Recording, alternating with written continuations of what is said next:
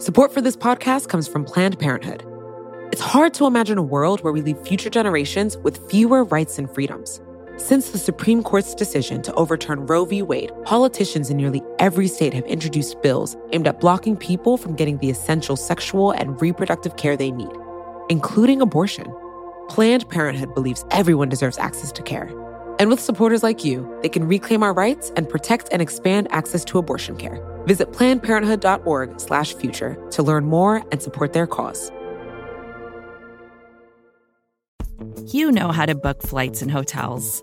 All you're missing is a tool to help you plan that unbelievable travel experience. That's why you need Viator. Book guided tours, excursions, and more in one place. There are over 300,000 travel experiences to choose from, so you can find something for everyone. And Viator offers free cancellation and 24/7 customer support for worry-free travel. Download the Viator app now and use code Viator10 for 10% off your first booking in the app. Find travel experiences for you. Do more with Viator.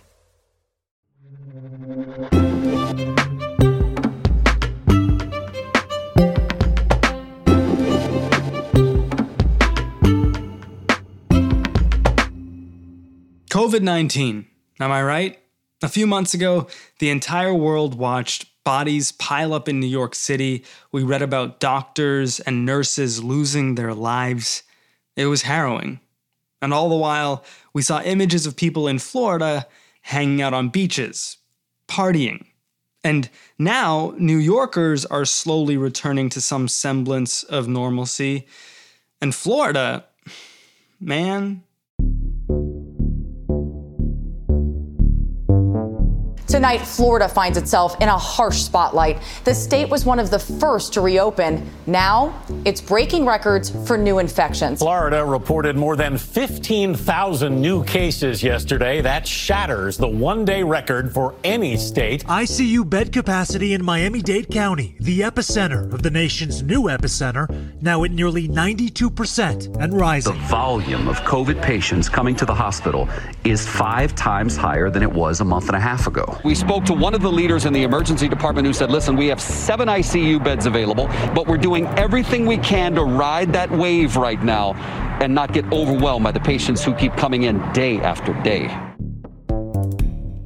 Florida's got 500,000 cases and counting. Their daily case tolls have outnumbered continental Europe. Something like 8,000 people have died.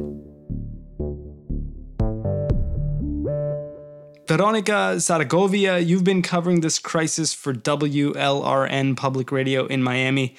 How did things get so bad there? Florida had the heads up.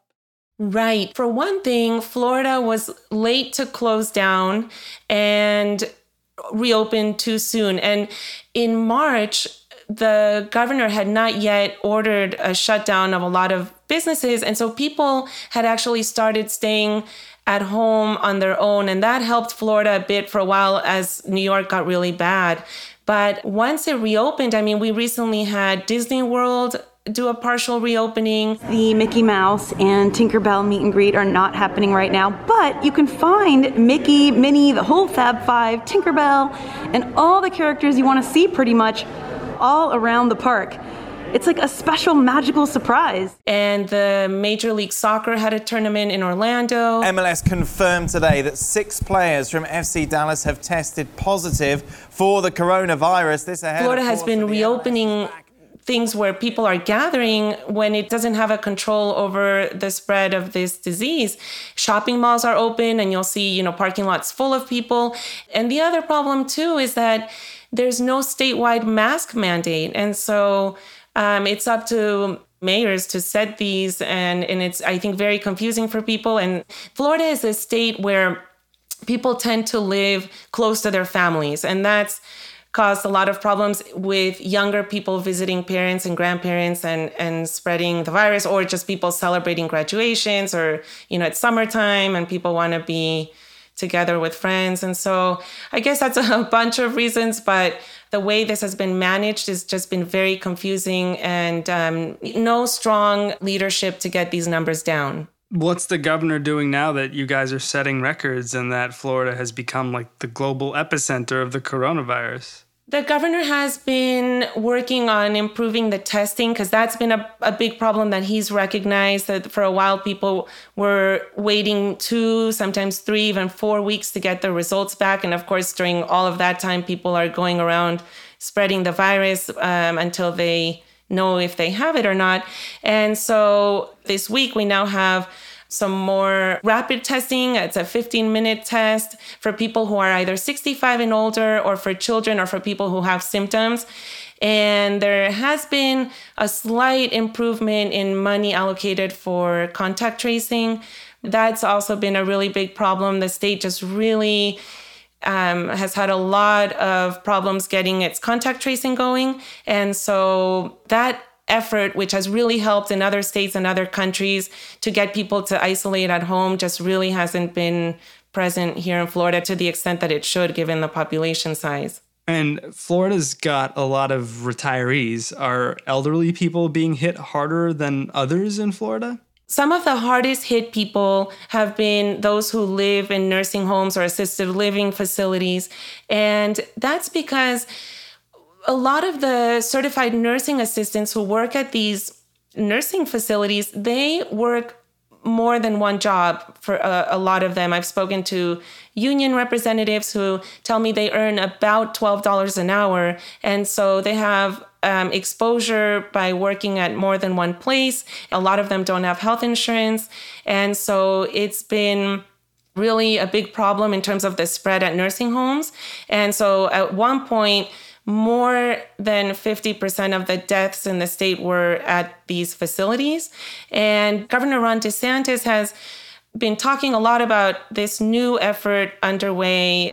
We have created over the period of the last few months 23 COVID-only nursing facilities that have over 1,500 beds. And these are facilities that can be used to transfer a COVID-positive resident out of a nursing home to a place where they could be properly isolated.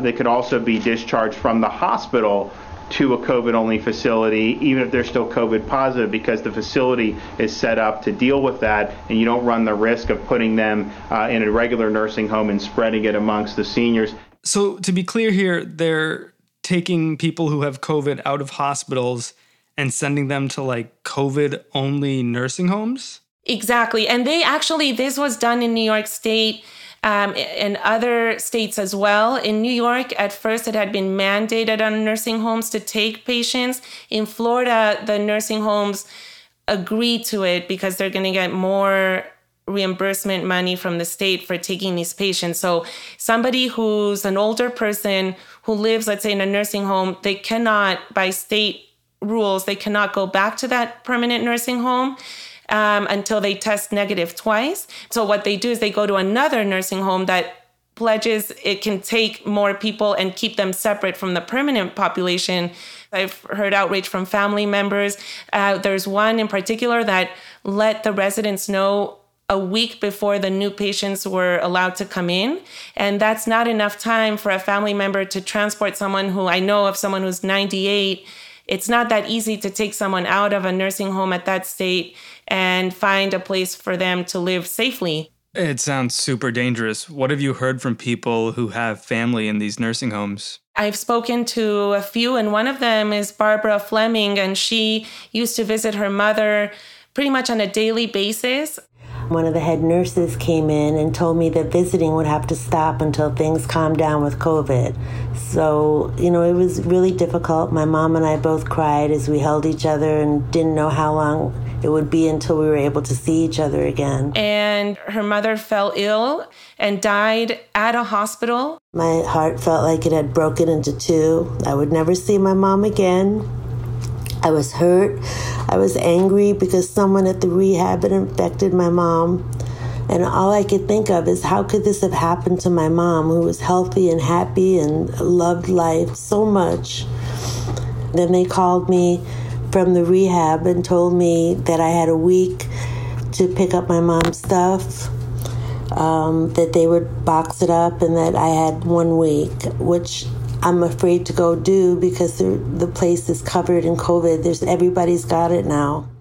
And so she just said she's just going to keep what she had of her mother, and those belongings are just, she'll never get them.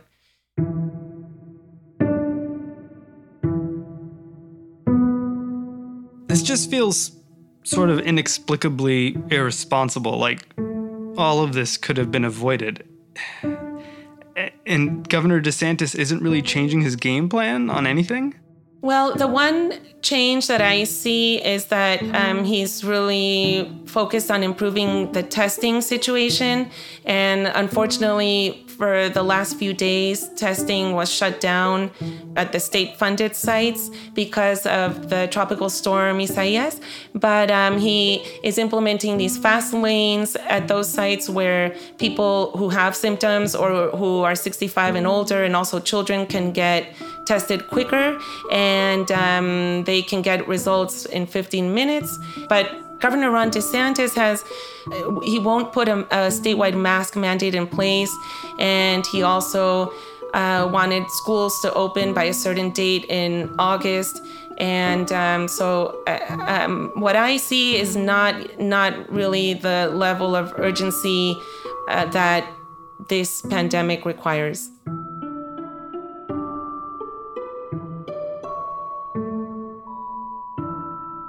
Veronica Saragovia reports on healthcare for WLRN. After the break, I'll ask Vox's healthcare reporter Dylan Scott why the United States is so unabashedly bad at dealing with COVID-19.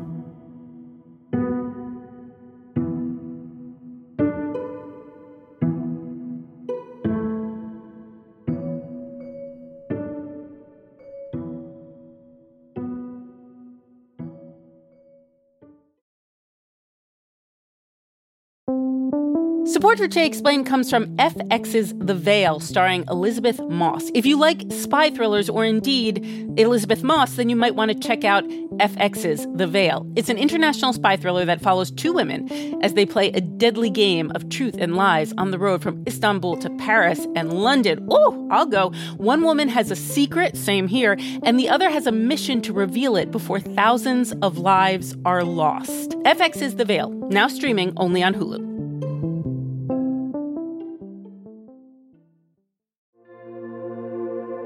Support for this podcast comes from Planned Parenthood.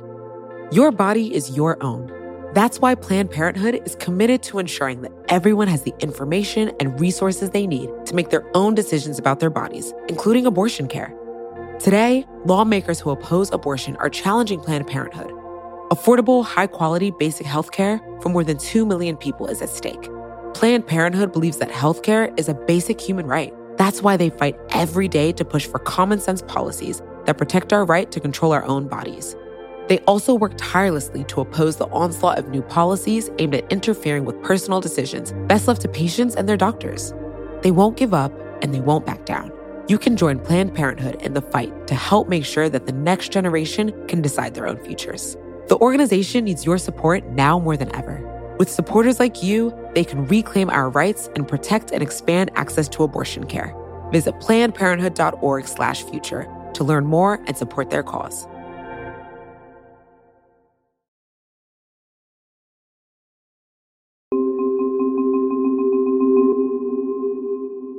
Dylan Scott, you report on healthcare here at Vox. We just heard from Veronica about how bad things have gotten in Florida. How's the rest of the country doing? Also bad? Yeah, not great. We've still got states like Arizona and California and Texas, which have had a really high level of cases through most of the summer. They've been driving most of this summer wave, and their cases are still high, even if they appear to maybe have peaked and are starting to plateau or even dip a little bit. You know, we shouldn't take too much comfort in that news because the level of infections in those states are still really high. And even more troubling is we're starting to see some new hotspots start to emerge in states like Alabama and Mississippi Mississippi, some of the metrics that public health experts watch to get a sense of how a state's outbreak is progressing don't look particularly good in those other southern states. And so I think what we'll be watching here over the next few weeks is that even if infections start to subside in those big four, Arizona, Florida, California, and Texas, there are going to be some other places where the virus is starting to flare up. And this was pretty much the case the last time we had you on the show. We were talking about big new spikes in states like California, Texas, Arizona. Of course, you're saying it's now moving to Alabama, Mississippi. But what else is changing about how this pandemic is spreading throughout the country right now? I know I told you that we could expect deaths to start to pick up after a few weeks because there's just this long lag between when somebody gets infected with COVID-19, when they might develop symptoms that are severe enough for them to end up in the hospital, and then the time that it might take them to actually die. You know, that process can take a month or longer. And so, yes, a month ago, everybody was talking about how cases were rising, but deaths were still falling. And then pretty quickly, the death toll started to increase again. And now we are averaging over 1,000 deaths a day for the first time since May. And because deaths are a lagging indicator, even though nationally cases seem to be plateauing again, I think we can expect the death counts to remain high for a while now because, you know, deaths tend to reflect the state of a pandemic, 4, 5, 6 weeks ago. I guess one of the few things the country might have going for it is experience. We've been battling this pandemic for 6, 7 months now. Have we learned anything? Are we getting any better at fighting it, at testing it, at tracing it, or are we just doomed, Dylan? We're not doomed. We have learned a lot. I think there's a few different ways to think about this question. There are therapies like remdesivir, like dexamethasone, that have been shown to improve outcomes for people who have already developed severe symptoms and are in the hospital and might have ended up on a ventilator.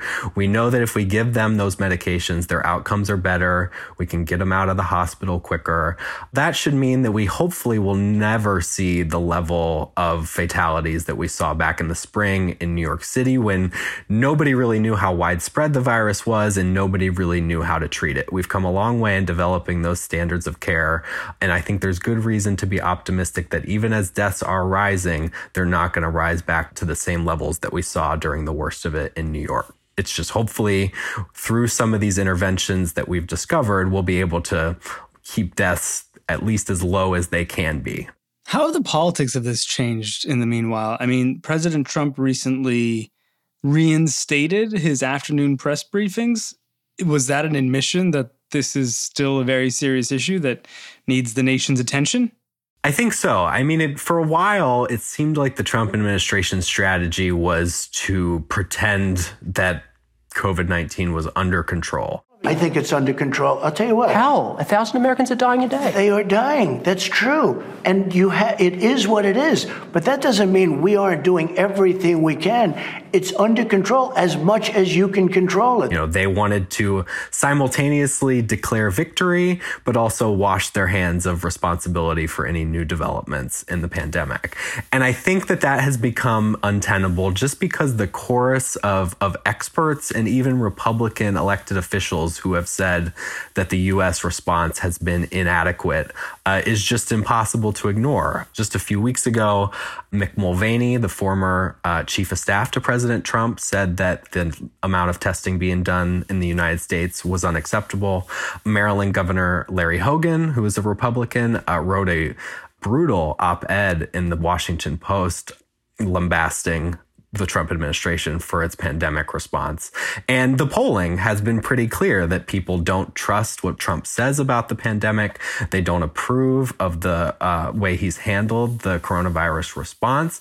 And so I think all of those things combined just made it unpalatable for the Trump administration to continue pretending as if COVID was under control or it wasn't their responsibility to try to control it. When you are not able to socially distance, wear a mask, get a mask whether you like the mask or not. And so, the best thing that they could think to do was to put the president back in front of the cameras again to try to present some kind of counter narrative to all the negative headlines that people were seeing about, this rise in cases and now the rise in deaths here in the last few weeks. Have the politics around this changed outside of the White House? I mean, is the country, as this spreads, taking it more seriously? Are governors, as they're having to deal with this in a more tangible way, starting to take this seriously?